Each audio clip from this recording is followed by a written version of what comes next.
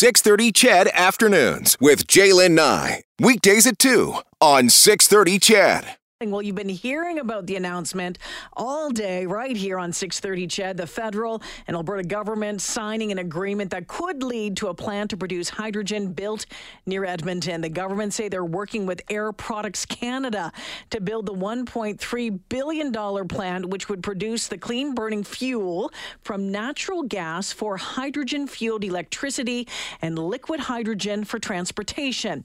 Premier Jason Kenney says the $1.3 million project will create about 2,500 jobs producing net zero hydrogen from natural gas. This project will make Alberta's capital city the center of the country's hydrogen economy and lay the foundation for Air Products to operate the world's most competitive and lowest carbon intensity hydrogen network. And we hope for future investments to be built on top of it. Mayor Don Iveson, a part of today's announcement. He joins us this afternoon. Mayor Iveson, welcome back to 6:30 CHED. Hi, Jaylen. Glad to be here. Yeah, you have said this is huge news for Edmonton, huge news for Northern Alberta, huge news for Canada. Why are you so excited about this project?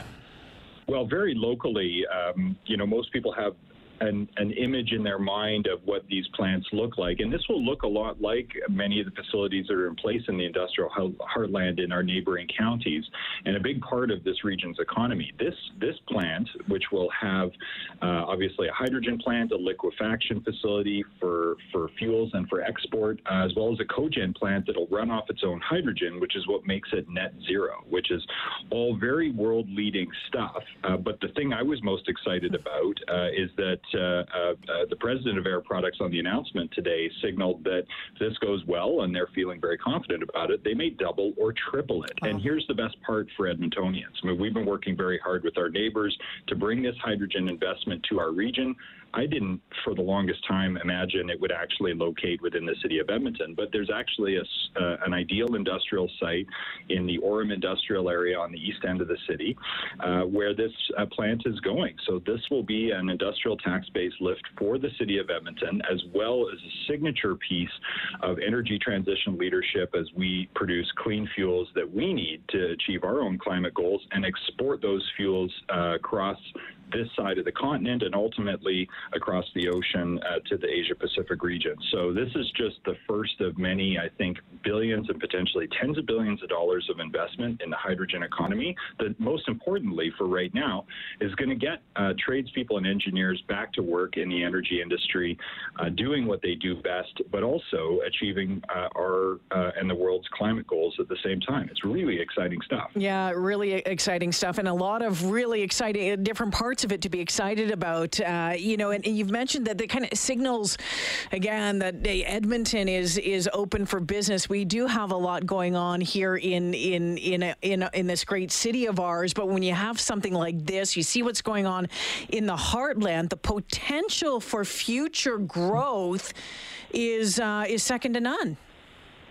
Well, one of the things that we talked about today between all the different government representatives, but more importantly, the private sector representatives, was that the oil sands goal just announced earlier today, too, for some of the major producers to aim for net zero by 2050 is actually going to require a ton of hydrogen to decarbonize their energy sources and as amendments to some of to meet the clean fuel standards. And so what that means is that there'll be even more demand in northeastern Alberta for these products, which will be produced here.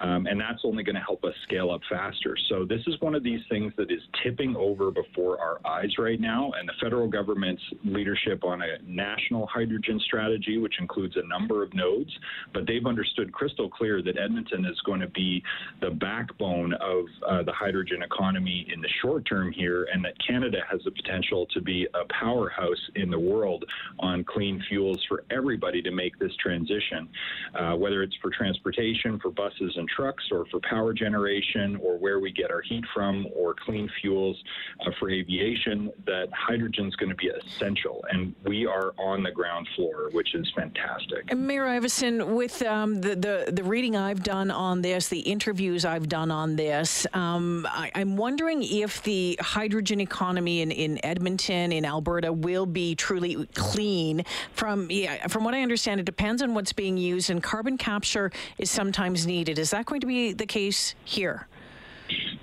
It's actually the secret sauce, as it were, that makes it work. Alberta has some of the best geology in the world to do actual carbon capture and storage. And also because of that, we're doing some interesting and innovative things in carbon capture utilization.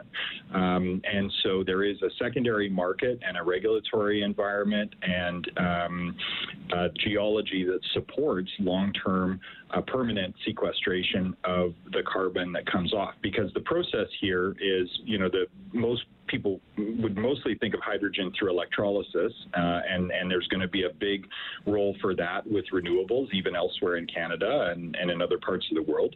But the other way you can get hydrogen is by taking natural gas and stripping the carbon out of it to free up the hydrogen. But you have to have a place to put the carbon dioxide. And so, fortunately, thanks to long-term commitment to the carbon capture science and the regulatory moves, and most importantly, the tax credits that the federal government introduced in the most recent budget, all the pieces now line up for that to happen. If you do that properly, and if you use hydrogen in your as the heat source for your plant to operate and for its electricity, you can actually achieve net zero hydrogen, and ultimately that has to be the goal. Is however you get it, and we need to get it by every means necessary. But in this case, it means a future for our natural gas products, which are plentiful here, but being converted, essentially kind of refined or upgraded into a zero carbon product for combustion using sequestration technology and infrastructure that is in place today and working very nicely. Mayor Iveson, just before we run out of time, I just want to switch gears for a second. We're on the eve of moving into stage 2 of the province's reopening plan. Where's your head at with that and the possibility that come the beginning of July, we'll be into phase 3? I think phase 2 makes sense. I think the indicators are all moving in the right direction. I think, tying phase 3 to the Calgary Stampede, when every other jurisdiction in Canada seems to be taking a much more cautious back-to-school timeline for their equivalent to stage 3, has given me some pause, but not because of the politics or the timing, but really because of what Dr. James Talbot and the Edmonton Zone medical doctors have conveyed to Mayor Nenshi and I, as well as publicly to the provincial government, suggesting that may be premature, especially with the Delta virus virulence and the fact that with 2 doses of vaccine, there's reasonably good protection against the Delta variant, but with 1, there is not the same level of protection. And so there is huge risk around this, and that's one of the reasons why Council I certainly think we'll repeal the mask bylaw earlier than the end of the year, but whether we're ready to do that as part of stage 3 or whether we'll take a precautionary principled approach, we're going to be discussing that in the coming weeks. So I have some hesitation, but not politically motivated, but in fact, based on what I'm hearing from the doctors here in Edmonton, who've been right every time they've raised a caution about premature reopening in Alberta. So before I let you go, that's the 2 dose goes against what the province is suggesting, the requirement of just 1 dose. And the Premier said today he hopes he doesn't have to step in. What do you say to that?